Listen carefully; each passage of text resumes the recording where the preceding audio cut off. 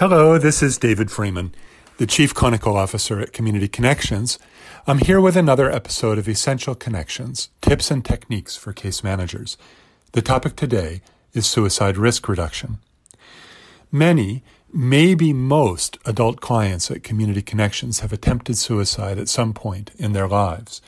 This fact, with other risk factors, means that our clients are statistically at high risk for suicide in the future. But amazingly, our suicide rate is very low. I credit this to the protective factors we promote: suicide screening, access to care, connectedness and support, active problem solving and outreach. But we must not be complacent. Let me give you some basic information so that you can spring into action when suicide risk is high. Remember, suicidal behavior is best understood as an effort to solve an intractable problem. If the problem can be solved another way, we can reduce the risk of suicide. The standard screening for current suicide risk is straightforward. Are there suicidal thoughts? Is there a method, intent, a specific plan? How lethal is that plan? We use the Columbia Suicide Severity Rating Scale to screen for these elements of suicide risk. If the answer to any of these questions is yes, contact your supervisor immediately. Only accept person-to-person communication, not a message. Get a direct consultation.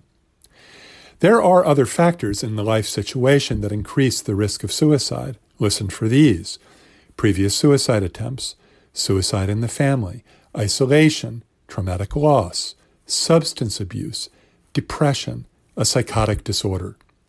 Make careful note of these major risk factors. Other stressors can contribute to risk too: relationship problems, especially abandonment, legal problems, health problems. All these can contribute. When there is a risk factor, inquire about suicidal thoughts. It doesn't hurt to ask. In fact, it's best to address the problem of suicide directly. If someone is depressed, ask if they ever get so bad that they consider killing themselves. If someone is hearing voices, ask if the voices say anything about suicide. When taking a history of psychiatric illness and treatment, ask about past suicidal thoughts or actions. Some people worry that raising the subject of suicide gives the client the idea of killing themselves, but this is not so. Dave Jobs, a brilliant suicidologist based in Washington, D.C., says there are 5 problems that contribute to suicidality. These are psychological pain, stress, agitation, hopelessness, and self-hate. If we can successfully reduce the intensity of any of these 5 problem areas, we are reducing the risk of suicide. Dr. Jobs writes about these issues in his book, Managing Suicide Risk. It's highly practical and it's excellent, and I recommend it to all staff in mental health settings. Okay. So I've shared a ton of information about suicide with you already. The Columbia Screener, common risk factors in the clinical history, Dave Jobs' list of 5 risk factors. Once you've identified a suicide risk, follow up, take action. Focus on safety planning. Safety planning includes problem solving, coordination of care with supportive stakeholders, and reduction of access to lethal means. Again, don't deal with life's most terrifying moments by yourself. Get help from a supervisor so you have someone with experience and authority by your side.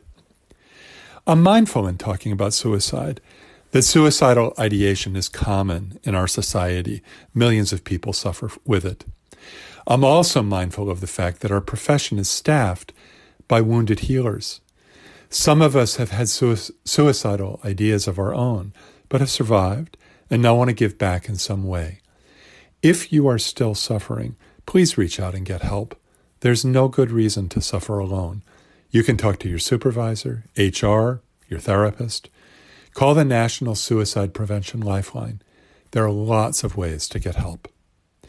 The reduction of suicide risk is best accomplished in collaboration, working together, side by side, with our clients and their networks while evaluating risk, managing those risk factors, and promoting life-enhancing solutions is the best way to go.